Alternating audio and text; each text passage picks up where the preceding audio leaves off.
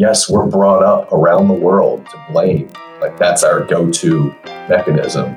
But if you want to change behavior, if you want to understand people, you need to come at it from a different angle and come at it from a place of understanding instead of blame.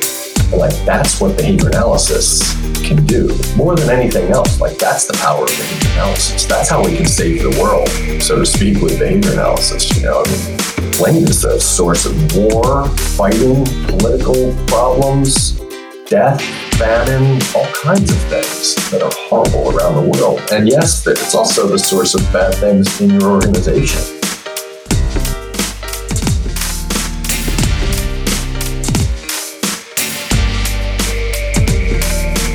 Welcome to the Three-Host Contingency, behavior analytic conversations that transition from the MO to the consequence.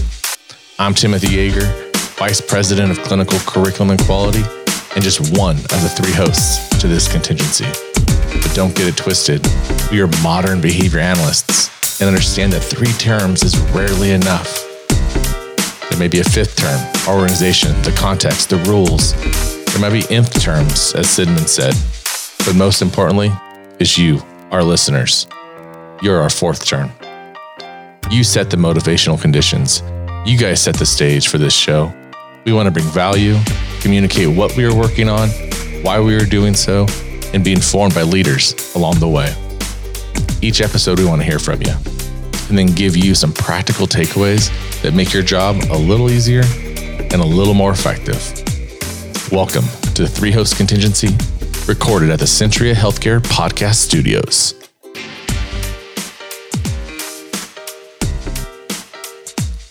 Before we jump into our first podcast, I thought it might be important for me to break it down from the MO to the consequence.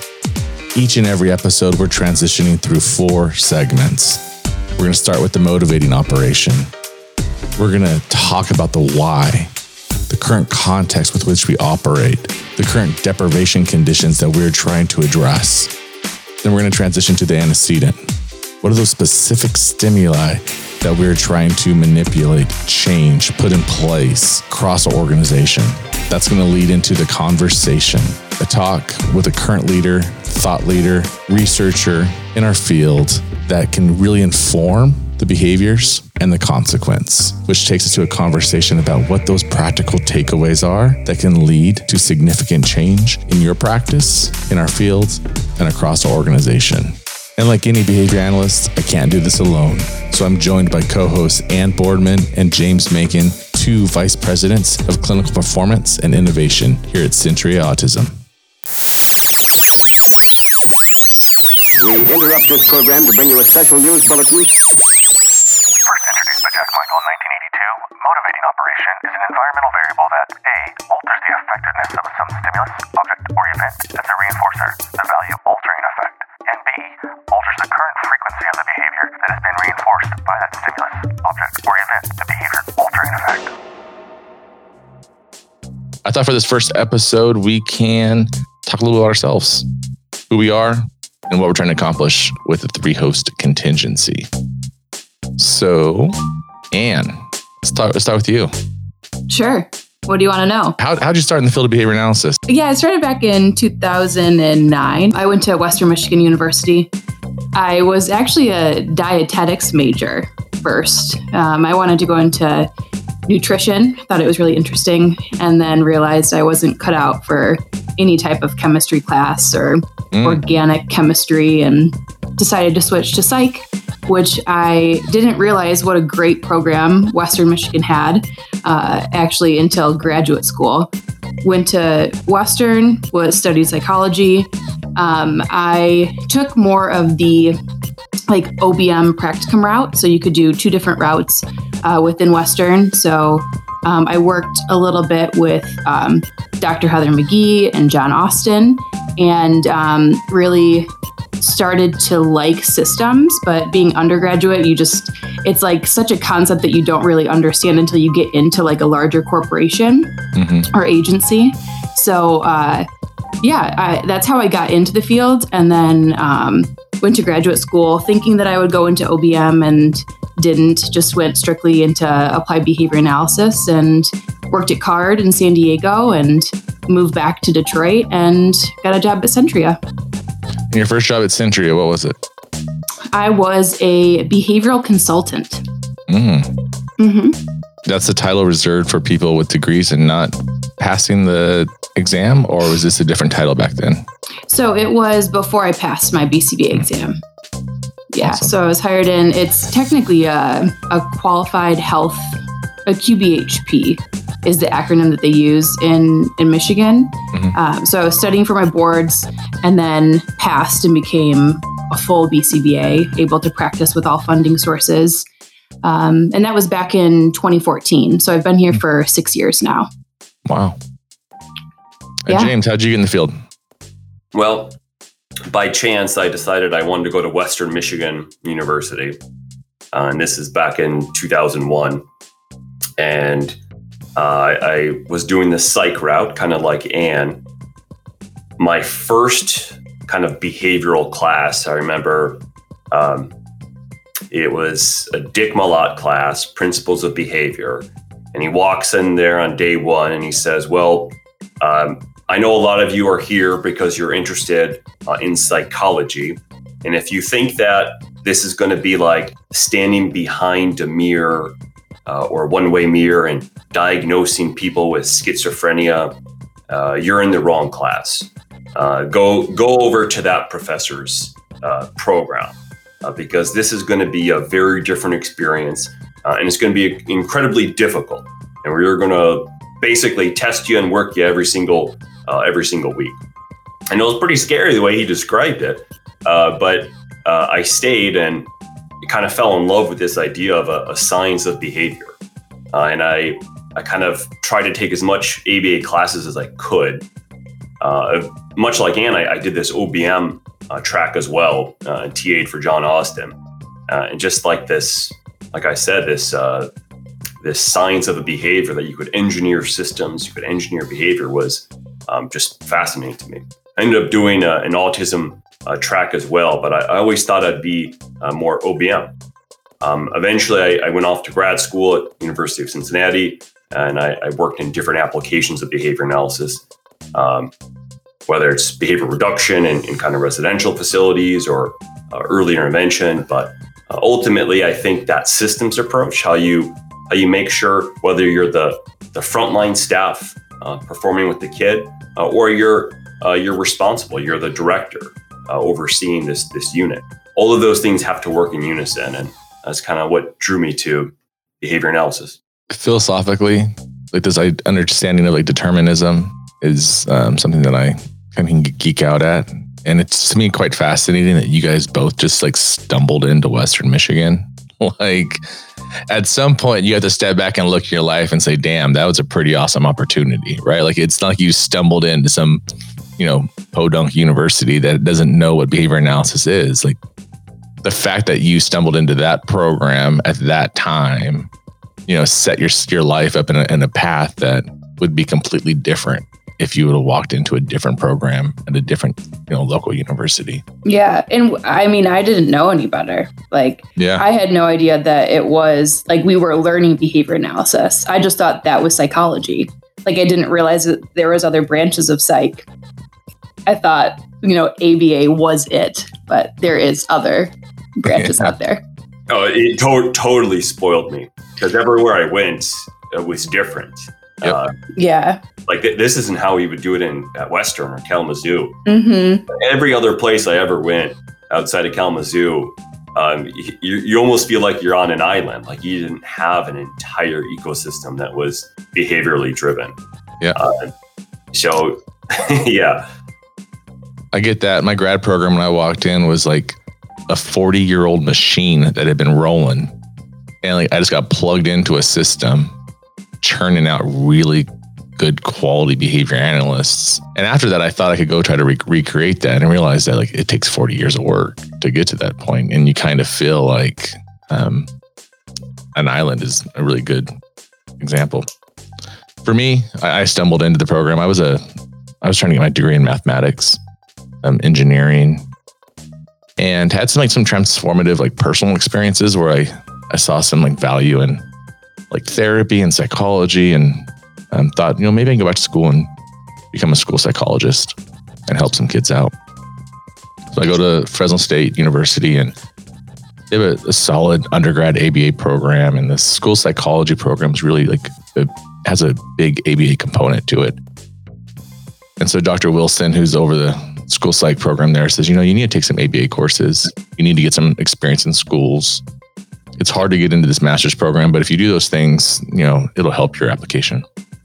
So I took this ABA course from Dr. Marianne Jackson, who had just graduated from University of Nevada, Reno in ABA. And she taught a course that should have been a graduate level course, the rigor with which she had. I want to say it's Palmer and Donahoe, like a learning text, which eventually becomes like one of the graduate textbooks in that program. And she set this contingency where it was the midterm was 40% of your grade, homework was 10% of your grade, and your final was 50% of your grade. And so it was pretty much relying on these two big tests that cover the entire book. Well, maybe not be the best strategy for teaching. Looking back on it, what it did do is it sets this occasion for me to actually read my first ever textbook.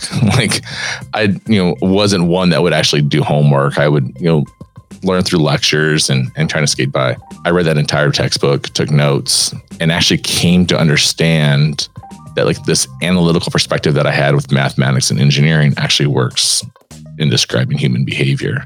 At the same time, I was taking this placement in a school as a special education paraeducator, and just started to fall in love with how this could actually apply to learning and the science of teaching. That transitions into a hope and a prayer when I applied to go to Teachers College and study under Dr. Greer, and somehow I got in, moved to New York City, and just really fell in love with the science at that point, and was hooked.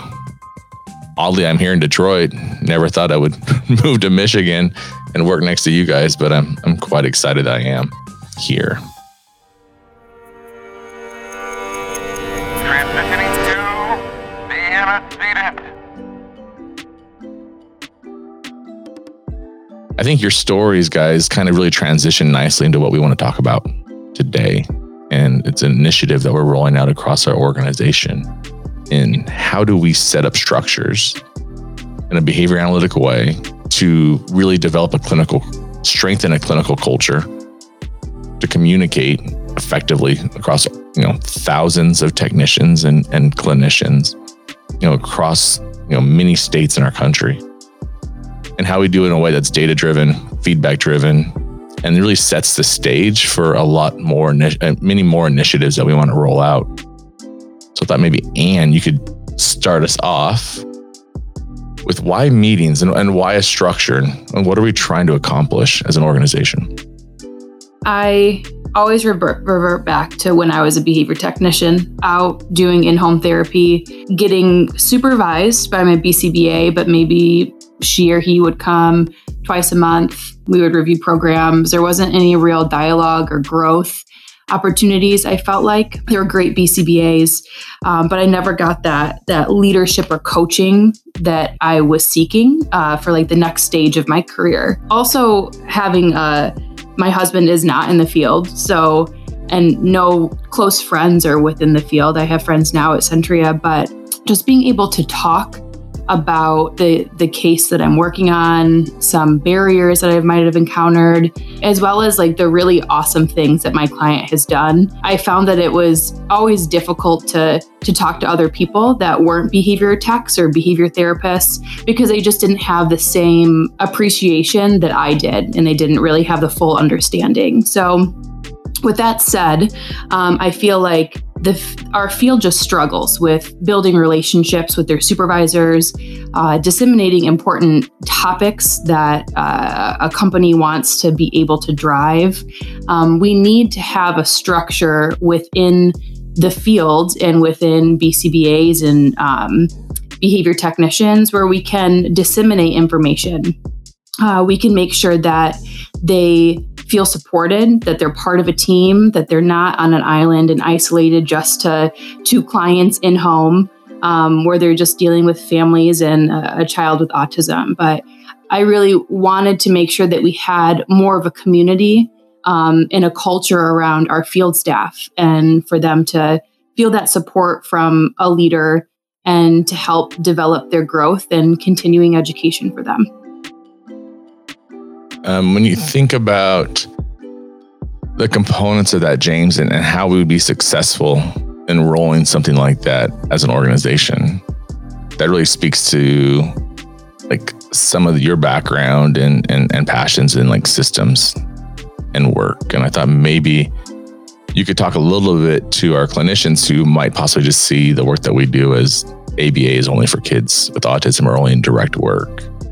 And so I was hoping maybe you could build on that. Yeah, would be happy to. When you look at OBM, organizational behavior management, within that you have this subspecialty called behavioral systems analysis. And the idea is I can take this complex organization and break it down into its component responses, much like you do with a task analysis. And within that assessment, you can identify where are these interlocking contingencies where a supervisor and a behavior technician might interact. And even beyond that with a regional clinical director and an area vice president. But when we specifically call out and engineer these relationships between I'm the supervisor and I'm going to have this feedback mechanism for the behavior technician, you're engineering some sort of outcome or contingency there. And I would say, bar none, I can't think of any exceptions across any ABA company in the country or world. The most important position is the behavior technician. They're the one interfacing and actually running that programming with the client. So to have a system where we can communicate quickly with that behavior technician and empower them or provide tools or feedbacks in a consistent, systematic way are, I would say, crucial for any organization.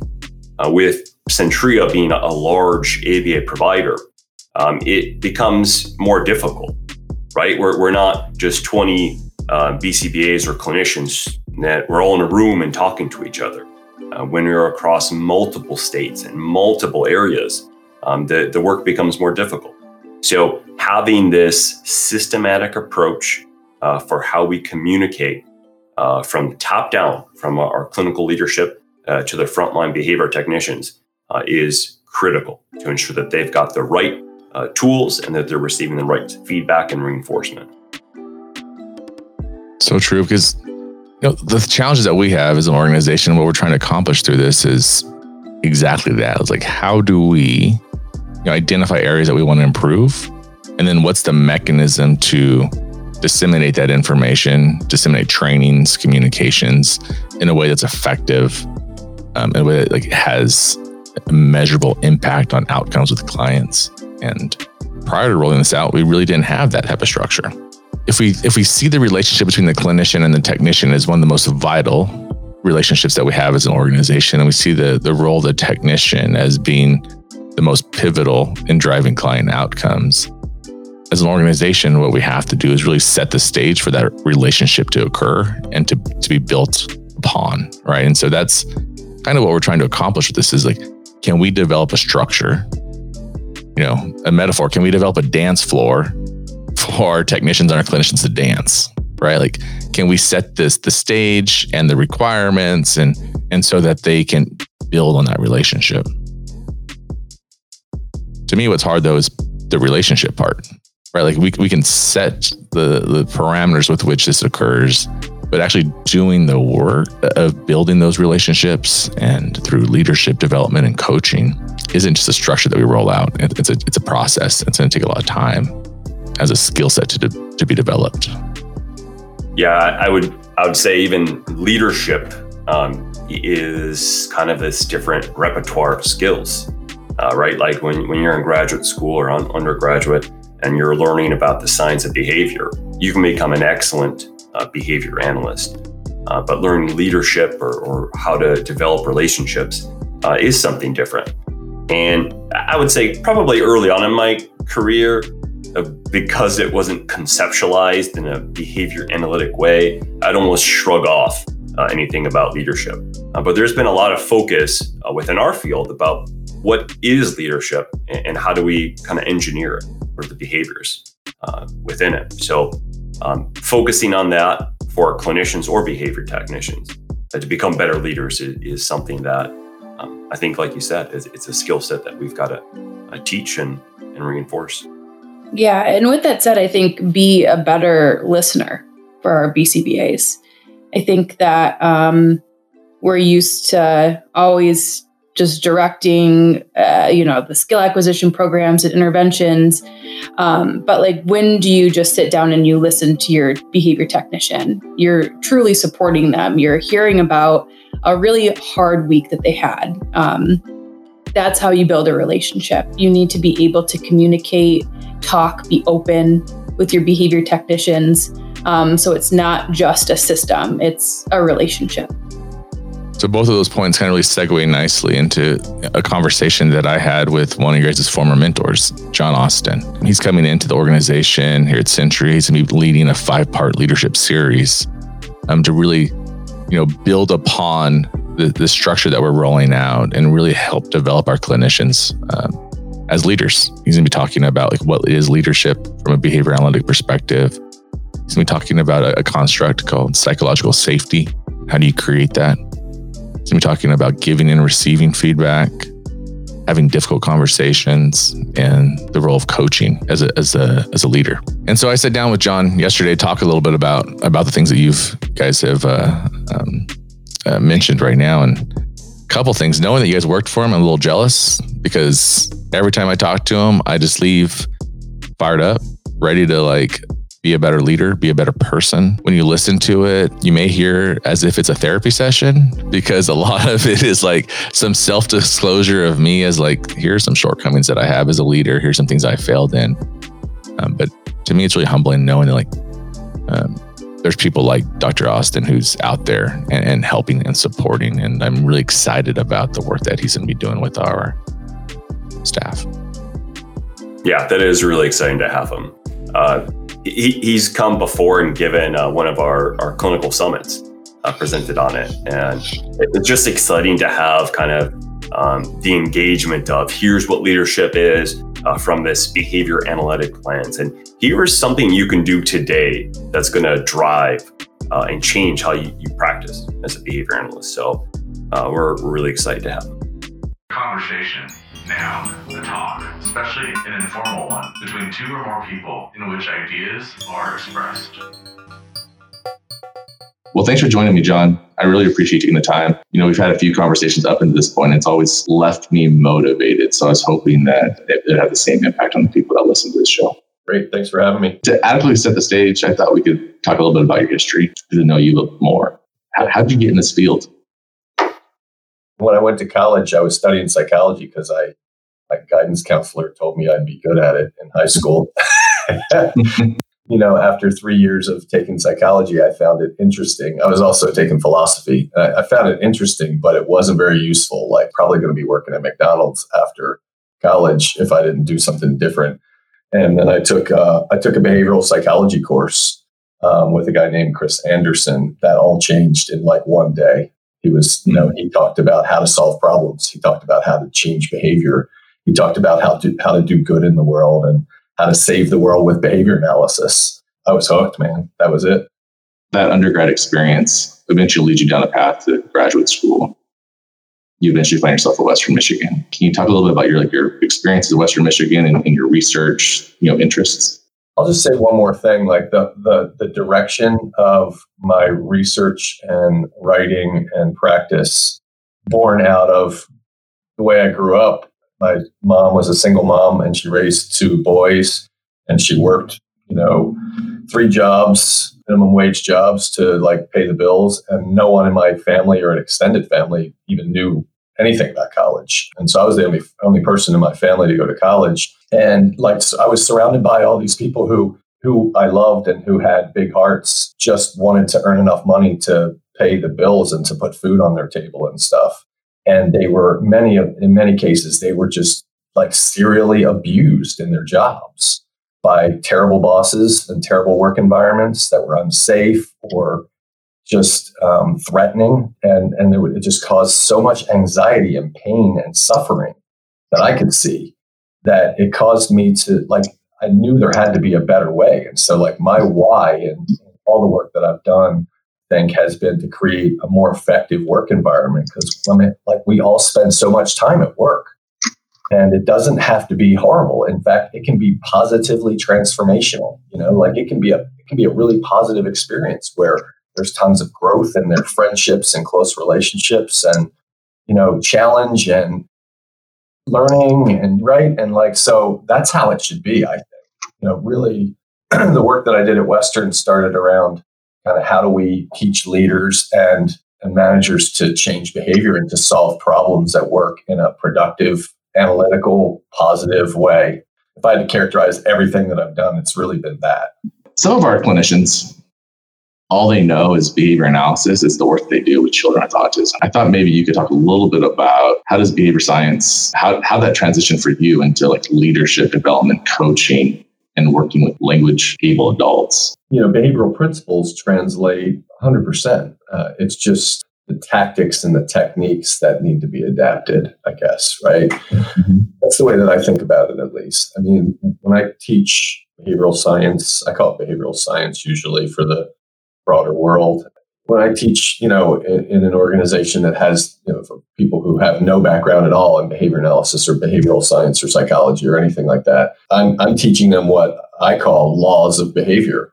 It's a law of behavior that we behave in accordance with our environment. That's the main driver of our behavior. Like that, I think it's safe to consider that a law. And, another law of behavior is that positive reinforcement works to increase behavior, right? And so, like, if you think about things on that level, what are the known aspects of behavior? I mean, we know a lot about, speaking to using the behavioral language here, positive reinforcement. We know a lot about stimulus control. We know a lot about what drives behavior in terms of consequences and antecedents and things like that. Tricky part, I think, comes in translating that into tactics. Like, what does that mean I do, right? Because, like, for some humans, an M&M is a really good reinforcer, and like for others, it's a slap in the face on the context, right? So like, that's what we have to learn. So, there are lots and lots of books on leadership that have those tactics in it, but don't really tie it to the behavioral science, and so I think our job is to, as behavior analysts, and my job is to think about all that other stuff that's out there too, and like what of that is usable or could be usable under the right circumstances, and how do we talk about it? So, like for instance, let's take feedback for like a simple example that we all have to deal with. Like there's the behavioral science or behavior analysis view that I came up with, which was like, no, you just have to be super honest and pinpointed behavioral, and then like let the person deal with it. Like that's their problem, kind of thing, But there's a whole other world outside of behavior analysis that has dealt with like, how do you say these things to maintain the person's integrity, or self-perception, or whatever you want to call it, like to not hurt their feelings, basically, because that is a thing. And we can't just ignore it, right? So, like, I think what I try to do is just bring together the things that work in a way that people can use them. So we need to talk, when we're talking about feedback, we need to talk about what's your relationship with the person before you ever open your mouth. Like if you don't have an effective relationship, then you need to do that before you can expect to change their behavior by giving honest feedback. Part of my transitions in my careers were informed by the book, like The First 90 Days. That was a really healthy book for me that was given to me after my first transition in a job that didn't go so well.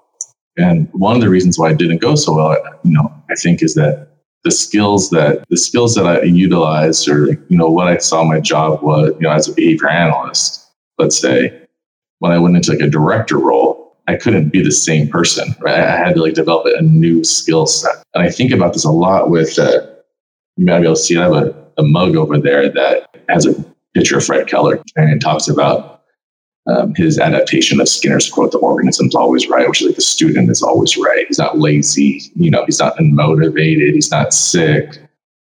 I think about that a lot with like when we're working in a leadership position, is that, when I'm working directly with a client, whether it's a student with autism, whoever, I have a little bit more empathy for that individual, right? And I have a little bit more understanding of, at that time, the work that I could do and how it could impact. And so I would never blame the client, right? But I often found myself, and I often hear people blaming their employees, right? And the same principles as you described govern both situations. But, oftentimes, especially for me and the struggles I've had previously, is like, as a leader, sometimes I escape those situations just by blaming, right? Like, it's not me, it's them. And yet the same principles govern both situations, but the tactics have to shift, right? And like how you build rapport with a child with autism is much different than how you build rapport, from like a topography standpoint, how you build rapport with, one of your employees. And that was a real struggle for me. I think it's a real struggle for a lot of our behavior analysts who are trained in one specific skill set and then have to find themselves leading a group of technicians. I agree. Trained to do. And, it's also, it's not only that leaders blame their employees, it's that employees blame the leaders too. Mm-hmm. Like, it's a worldwide phenomenon. I did a talk for the BACB. They did a series of videos, instructional kind of videos, like overview videos, and I did the OBM talk. It was a really cool experience. There were a bunch of experts there giving talks on the same day. We all flew down to Atlanta. And Janet Twyman was there, and Pat Fryman, and Matt Norman, a lot of other folks. Ray Miltenberger was there, and it was like all stars, man. It was really cool. And I was super thankful to get to take part in it. Point here, the story is that I was talking to Pat Fryman about this, about how what he does and what I do were similar. And we found that the overlap was like, we're both trying to teach people that, yes, we're brought up around the world to blame. Like, that's our go-to mechanism. But if you want to change behavior, if you want to understand people, you need to come at it from a different angle and come at it from a place of understanding instead of blame. And that's what behavior analysis can do more than anything else. That's the power of behavior analysis. That's how we can save the world, so to speak, with behavior analysis. Blame is the source of war, fighting, political problems, death, famine, all kinds of things that are horrible around the world. And yes, it's also the source of bad things in your organization, wherever they are. So I think that's the switch that we're trying to flip for people. That's powerful. I continue as a leader, to have to check myself in blaming. Sometimes it's easy to take feedback personal, not like a feedback in the sense of like your boss sitting you down and providing you like some, guidance or instruction, but more like I rolled out a system. I got people emailing me, asking me questions about something that I thought was clear to them. It should have been clear, right? And why are you emailing me? And it's easy to just take that personal, and instead of taking a step back and be like, I have some understanding as a functional, contextualist, it's not having the impact that I wanted. So it's my fault, not theirs. And I shouldn't react. In our last leadership series, Linda LeBlanc talks about acting like a pinball machine or like a steady lake. And whereas, at times I find myself in that pinball, just constantly reacting, right? Like notifications, emails, people calling me, and not being able to, as a leader, being calm and just be able to have some understanding and perspective taken through that process. That's a great metaphor. I love it. And, I think of it as who would you rather work for? Would you rather work for somebody who's, late for meetings, constantly busy, doesn't listen, checks their phone in the middle of a conversation? We can name them pinball behaviors, Yep. Doesn't respond to your emails, whatever. We can get, the list goes on, right? Or would you rather work for someone who's calm and thoughtful and insightful when you ask for feedback, or maybe even when you don't ask for feedback? who's kind and caring, but yet is strong and makes the right decision because they're thinking about it. I mean, It's clear. yeah. Yeah. You know, that actually reminds me of Janet Twyman. So Janet Twyman, when I was going to grad school, to me was like the rock star that like she graduated from the same grad program that I went to.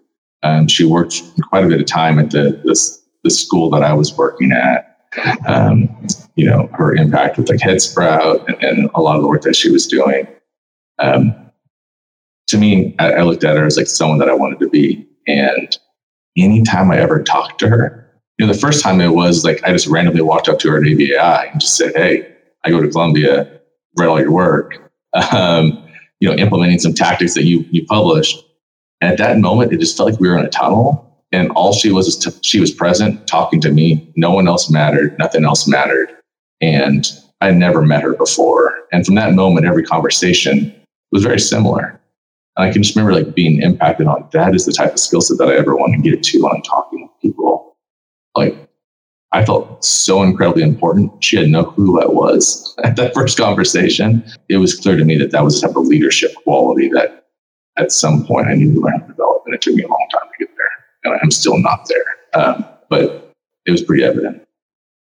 That is a great story. I love it. And it's so true. I mean, if you've ever been in the presence of a very effective leader, you have that experience. And it doesn't happen as often as it should. We used to hold these annual conferences for my company for reaching results, and we would use it as a chance to invite whoever we wanted. Janet Twyman was at several of them. And one of my colleagues had worked with a senior leader who ran a whole division of Bechtel, the largest construction company in the world. This guy came in and had seen me once, remembered my name, knew my family's names. Immediately, it was like we were friends, and he was talking with one of my other colleagues, and his phone kept ringing. He was holding it in his hand. His phone kept ringing. And she looked down and noticed that it was the prime minister of some Middle Eastern country. And he put it on pause. And she was like, "Are you sure you don't have to take that?"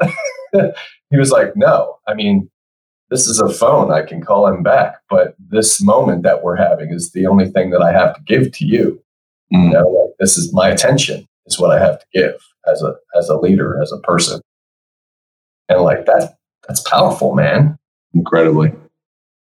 And for our behavior analysts that are listening, those are the moments they have with their technicians, right? When they see their technician, once a week, and their technicians in the field, oftentimes alone with their client, for a week before they see their technician or their clinician.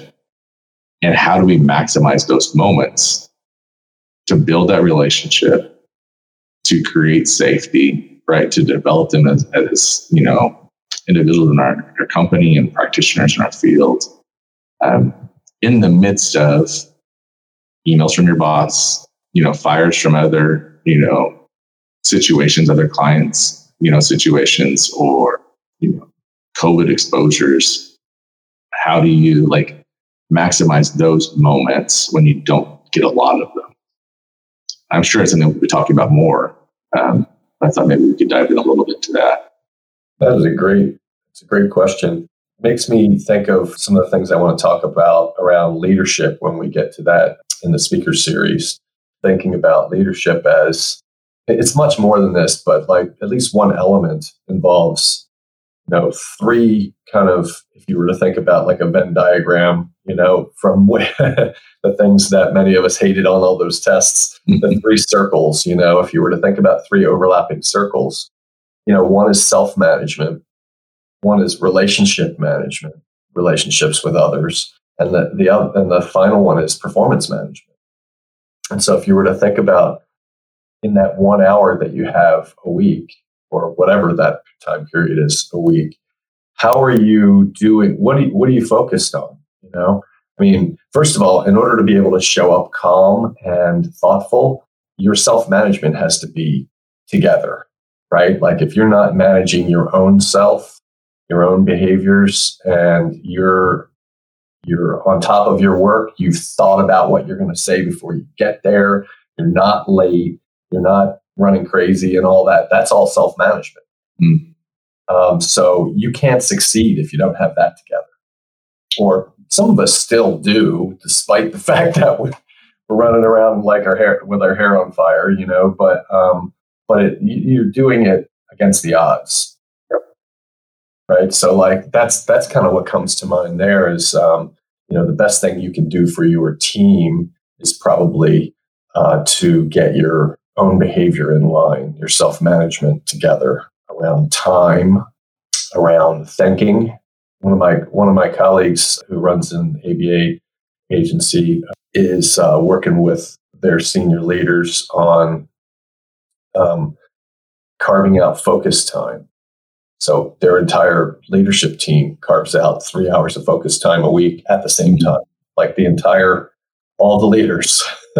Think about what you can do with that. If you have 3 hours every week or 30 minutes even, for some of us, where you can just think about what you need to do and be strategic.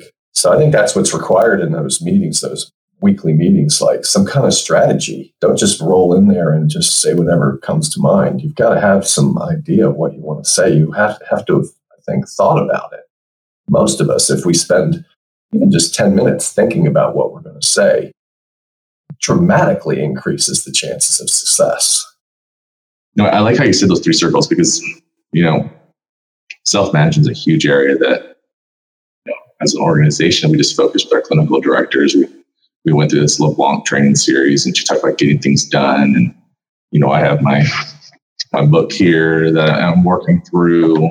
I've worked in the system, used that system before. And what I find is I think what jumped out the most about those 3 circles, though, is the relationship management piece. I think as behavior analysts, self-management, we can put down a checklist of some sorts and then start like managing our behavior and put some contingencies in place. Performance management, we have tools that we can use that are, a lot of times just black or white and like that can drive expectations for this program a technician is doing or this program a technician is doing or our technicians' utilization of hours and how they're scheduling or not scheduling. But the relationship management part, and maybe I'm overgeneralizing because it's always been a struggle for me. It informs feedback. It sets the occasion for feedback to be more effective. I'm kind of speaking off the cuff here, but like that fulcrum between a statement that could be punishing or reinforcing really sits upon the relationship that you have with your people. I don't think we spend enough time talking and thinking through that, especially as an organization, we are in the business of developing people to support clients, and we need to spend more time focusing in on that. I agree completely. In fact, one of my colleagues that I worked with for years used to call it the steps before step one. So like we think of step one as like pinpoint the problem, and then we can the blah blah blah, and then we do this, and then we do that. But no, there's steps before that are required in order. For sure. Every one of us has probably been in a situation where, you hear a set of words from somebody and you think like, what a jerk or whatever, right? And then you hear the exact same set of words from someone who you respect. And you think, wow, thank you for spending the time to think about that. You're thanking them, and it's that fulcrum you're talking about that the feedback effectiveness hinges on the relationship. I think that's a good way to put it. It angers me because in my past and even today, so one of my colleagues, Dr. Joanne Powell, she was in our grad program, which is a couple of years ahead of me. A good friend, a great person, could say the exact same things that I say to people, right? And the people that I'm saying it to them would curse at me. The people that she said it to would thank her for her time and be so appreciative and would go above and beyond. Behavior analysis, from a verbal behaviorist perspective, we just call those autopolitics, right? It's just like this one big word that describes everything, but there's so much more to it. And that's what I really appreciate in our conversations and the time you spent talking about like outside sources of information to help develop these skill sets, because functionally we may be able to define them, the content around it. There's a whole lot of people out there that are studying that work. Oh yeah. I mean, I came across two important concepts that I talk about all the time that were not behavior analysis at all because of this focus on the relationships. Behavioral integrity is one of them that I talk about quite a bit. That is, there's some papers on it, but no behavior analysts have studied it. I mean, it's say-do correspondence at some level, but it's more than that. And then psychological safety, the other one. And there's in fact, I've had behavior analysts say, like, it's a label, man. You can't, like, why are you even talking about this? It's not important. I'm like, well, you clearly haven't been on that many teams then, because 93% of people surveyed say they don't feel like they can tell the truth or say what's on their mind on at least one of their teams at work. If you own that business, that would be a complete utter failure, right? Like, be like a knife in the heart if it was your organization to have people saying they can't say what's on their mind in your meetings. Let's talk more about that, because psychological safety is like the second topic of our 5-part series that you're going to be leading. So can you define psychological safety for us? Yeah, psychological safety is the belief that you can say what's on your mind without fear of retribution or without fear of threat or punishment. That might be real or imagined, whatever it is, the context that you're in, you can speak up. Mm. And so the value of that, clear and obvious and superficial value, is that you get more diverse ideas. When you're in a meeting and you're saying, all right, we're going to roll X, Y, and Z out, we're going to do this, the people who are hearing it often can tell you the reasons why it won't work in a million years. Mm-hmm. But will they tell you is the question. Right. They themselves have to engage in some self-management too, where, they've got to say it in a way that is respectful and honest, so like that's an element to this, but you've got to create the right environment for people to feel like they can say it no matter what. Mm. And behavior analysts push back against that, because there's some direct acting contingencies there. If you have a history with that person, right, there's like this transformation of motivating operations. There's some derived relations that fall in there that, I can definitely see how, certain contexts create conditions to where that type of behavior be punished. It like transitions back to like our BCBAs, right? So BCBAs go to school to get a master's degree. There's some context in which they think or taught to think that now they have the answers, right?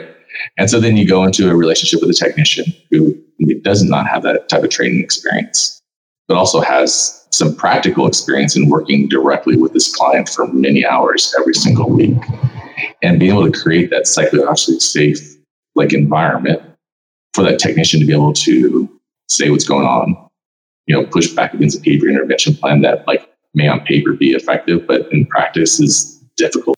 And as a BCBA, not feel threatened by that feedback. That's a big step, I think, for a lot of people in their growth as leaders, is just being able to manage that in a time where now I have a degree and now I'm in this position and I'm supposed to be seen as a leader and I should have all the answers.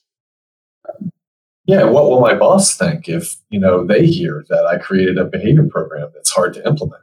Yep. Or that I'm managing somebody, I'm failing to manage their behavior, but by not being able to coach them through successfully implementing that program. It reflects negatively on me. So of course I don't want to hear that. Yeah. So it's perfectly understandable for sure. I mean, I think that it requires a level of, I want to say maturity, but that's not really the right word. It's because that sounds judgmental, and I don't mean it in a judgmental way, but I think that it requires a level of security with your own knowledge and abilities, right? And your positioning in the company too, right? If you feel under threat and judged at every corner that you might be fired, why would you ever solicit negative feedback about what you're doing, right? It's a much bigger issue than just being nice to each other and feel comfortable in the midst of the conversation. There's a whole context around it. So I would think that context is, and how you describe psychological safety coming from the top down, that relationship doesn't exist in isolation. It exists within a context of an organization, which exists within a relationship with their boss, and the bosses above, to where that's a cultural type of shift an organization has to go through to create those relationships. I would also add that, because I work with a lot of folks who are in the middle of whatever organization, and they're not at the top, they're not at the bottom, so to speak. They're a middle manager, and they're like, well, I am completely helpless to change all this stuff. Like, I can't just roll into the CEO's office and tell them they're creating an unsafe environment. And I say, yeah, don't do that. I agree. But what you can do is think about what part of the business or organization do you influence.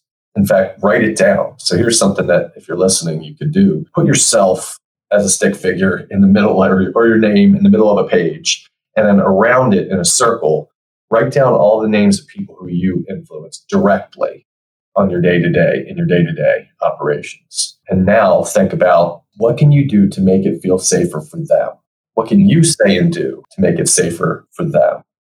And then make a little list of the actions that you can. And then you get back to self-management. Like, will you actually do those things or not? And you could ask them. You could ask for their feedback. You could ask how you could make it safer. People will look at you a little weird, but you have to maybe frame the question up properly and stuff. But you can start getting feedback from them as well, and you can make a difference that way. But that only works if you believe in the value of creating a safe space for people, really hearing their views. We have a 5-part series that we're launching. You're going to be talking about leadership, psychological safety, giving and receiving feedback, having difficult conversations, and coaching. And we've touched a little bit on those. But I thought to end it, you could talk a little bit like, what should our clinicians expect by attending, this series? How do you think, they may be different as a function of going through these, and what can we look forward to? My goal is to put some material in front of you that is not theoretical, that is practical, and that you should come away from each of these with something to go and try in your real life, in your work life, in your home life, wherever. It'll be relevant for all of that. So my vision is practical information, some of which you might have heard before, especially if you've got education and behavior analysis. It will look familiar and maybe you feel like you know it. But I guess I'll ask for your forgiveness in that, and thinking that like sometimes the best progress can be made by going back to the basics and the fundamentals and really kind of making sure that you're doing all the right things, or as many of them as possible. So I think that's what you should expect. I think you and I had some fun going down some rabbit holes, and it got a little theoretical from time to time. I try to, use simple language that, any of us use in everyday language, and talk about this stuff that way. So I think that's what you can expect. And then after each one, like I said, I'll want you to go away and try something. In your notes, you don't have to write everything down. You just have to take away one or two things that you might want to try. I would end with going back to something that we discussed during this time here in this recording. Come into the meeting, spend a few minutes thinking about what you want. And I'm going to ask you at the start, let's see if you've thought about it, like 10 minutes even. What do you want to get out of it? Because you're not just the victim of me pushing information on you. You're the actor in this whole thing, right? And so it's only going to work if you're actively looking for something to apply. Well, I'm looking forward to it, John. Thanks for taking the time to join me today. I'm excited to see the impact this has and the continued development of our staff as leaders. So thank you. Yeah, me too. You're welcome.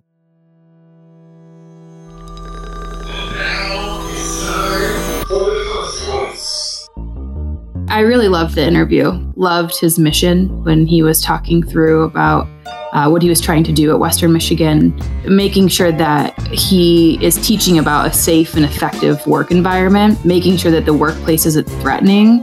I guess, let's just open the floor. Have you guys ever felt like you worked in a threatening workplace? Or what were some situations that you found yourself in not being able to open up to supervisors or leadership? for me, I can remember a few different jobs where we talked about psychological safety.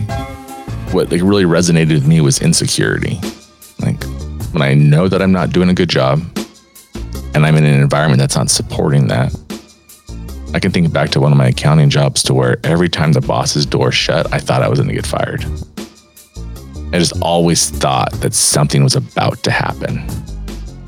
I can think back to my job as a technician and just feeling not safe and not supported in homes where I was already uncomfortable working with clients. I didn't have the skill set to help, being spit at, having feces thrown at me, not being able to support this child that continues to cry. And just thinking like my mental health was suffering. I wasn't being successful. I wasn't helping this kid. And I had a supervisor that was showing up like once a month. And I had just started the job. I quit pretty soon after and just realized like I hated this. I ended up like not enjoying life for whatever reason. Started to blame the kids as if it was their fault and not the fact that I was in a system that wasn't supportive with skill sets that weren't adequate. I was miserable. Mm-hmm.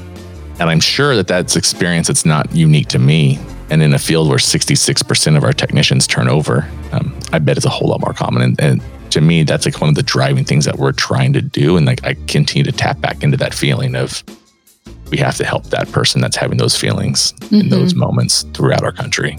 Yeah, right now. I think like when you said like the insecurity, I remember feeling that same way as a behavior technician, wanting to ask my supervisor a question or the why behind a specific program, but not feeling like I had a relationship with that BCBA, or they might make me feel dumb for asking that question when I really just wanted to know the why behind what we were doing before I was in graduate school. So that speaks a lot to kind of the way BCBAs supervise their behavior technicians. I think it's the way any of us supervise, right? Because I can think of moments this week where I've responded in a way that failed, right? And that I have in certain situations to where like Linda LeBlanc talked about like, is your mind like a pinball or is it like a steady body of water, right? To where steady body of water can like take that pinball, have some ripples and then go right back to stillness. There's times when I'm a pinball and you don't want to email me when I'm a pinball machine because like I will just like fire right back and not even think about it. And then just realize and like one of our employees called me out and was like, man, this is like, you want feedback. You ain't acting as if you want feedback. And he was right. I wasn't. I failed in that moment. Right. And so had to acknowledge that, had to apologize, had to have a meeting and talk through that. And to me, it's like a negative reinforcement lifestyle, just like just checking and just doing all these fires and just like taking things off the list and not being thoughtful and intentional and just responding quickly without thought. Yeah, it requires intention. Yep. Like a default, if you're just reacting, you can do a lot of things by accident. I think taking the time to be thoughtful and intentional about how is this other person going to experience this? Like Ann mentioned, I think it can be very intimidating if you're a behavior technician. You're only seeing the BCBA maybe once a week, or once every couple of weeks, and not knowing the why, being afraid to bring something up. I think being heard is very powerful, and I think for us, training those different skill sets, reinforcing it, making part of our culture is how we can make a dent in this field. Because you're absolutely right, Tim. This is not a problem that's unique to Centria. This is an issue largely across the country and even beyond that. I think that we're seeing momentum with kind of the RBT certification, trying to create a profession of direct support professionals. And this is one pivotal piece in how we can make an impact to change that relationship and ultimately change outcomes related to it. So along those lines, you're talking about being intentional. Every moment that our supervising clinician is interacting with a technician has to be done with intent. And like you have to have a purpose. And so I thought, James, you could talk a little bit about like what should be that intention when a clinician is walking into a house or walking into a center and about to sit down with a supervision session with a technician. Yeah, I think, if you're a BCBA walking into a supervision session, you're preparing to talk to that behavior technician. Think about it from their lens. What have they experienced this week? What are they struggling with? How can you help support them? And from the parent's perspective as well, we don't always have control of the environment as much as we would like to. And think about those limitations and how they would relate to how we design our behavior intervention plan. Because ultimately, if that technician doesn't have all of those tools or control, they're going to experience some challenges. And I think it's very often way too simple to think that they're failing to do something, when in reality, it's an environmental constraint. But understanding that perspective means that I'm going to go in there and say, hey, how can I help? Rather than trying to blame them or think it's a mistake that they've made. And I really like that, because I think with that, the shift there that I hear, shifting from like, how can I get this technician to do what I'm wanting them to do, versus how can I support them in being better at their job? And like, how can I, from their perspective, be a resource to make them better at their job? So one's like a development, the other one's like a compliance issue. Yeah. And I mean, thinking about performance management, it goes back to feedback. If the technician's not doing something that you would want them to do and follow through with, maybe it's you as a supervisor that's not giving enough feedback or specific enough feedback for them to be able to improve their performance. Could be the environment, but it could be you not providing that feedback well enough for them to understand what you want them to follow through with. One of the things that jumped out at me about the conversation with John was the emphasis on relationship when providing feedback. If you've built rapport, if you have a relationship that's built on psychological safety, and your technician or your employee feels like you care about their performance, you care about them as individuals, you're there to support them, then your feedback is more likely to be seen as something that's going to change behavior versus something that's going to punish behavior. Mm-hmm. Right. And I've had those experiences with people that I don't have a solid relationship, where I say things intended to function as feedback to increase a behavior or shift a behavior. And ultimately what it's seen as like some type of punishing feedback that not effective at all. And to me, what was, I think, most powerful about the conversation and what made me think about most when I was talking with John was, how do we effectively build those relationships? And in a time where we are being pulled in so many directions, in the middle of this conversation right now, Ann and James both look down at a phone, right? Like, so like in a time where we're like constantly being pulled, how do we silence that when we're talking with people and let them know, like our technicians know, that for this hour, I'm here to help support you? I remember Jenny Ward, she was one of our executive clinical directors. We went around and had like resolutions, New Year's resolutions we discussed. And she said she just wanted to set the intention of dedicating her whole self to her behavior tech and that client when she went into supervision. And that was her mission. She's going to support 100%. She's not going to get bogged down by emails, distractions, text messages. But for that hour, like you said, or 2 hours, whatever it is, 100% I am dedicated to you. And I think that I've always tried to take that advice from Jenny and put it in when I am supervising clients. Love that.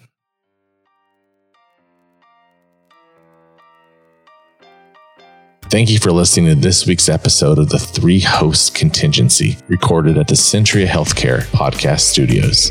I really enjoyed talking to Dr. Austin about what it takes to be a leader, especially like to focus on relationship management. And with that, our relationship with you is important. Please subscribe wherever you listen to podcasts. Tell a friend that you think may enjoy the show. And if you have a moment, please give us a positive review on Apple Podcasts. See you next time.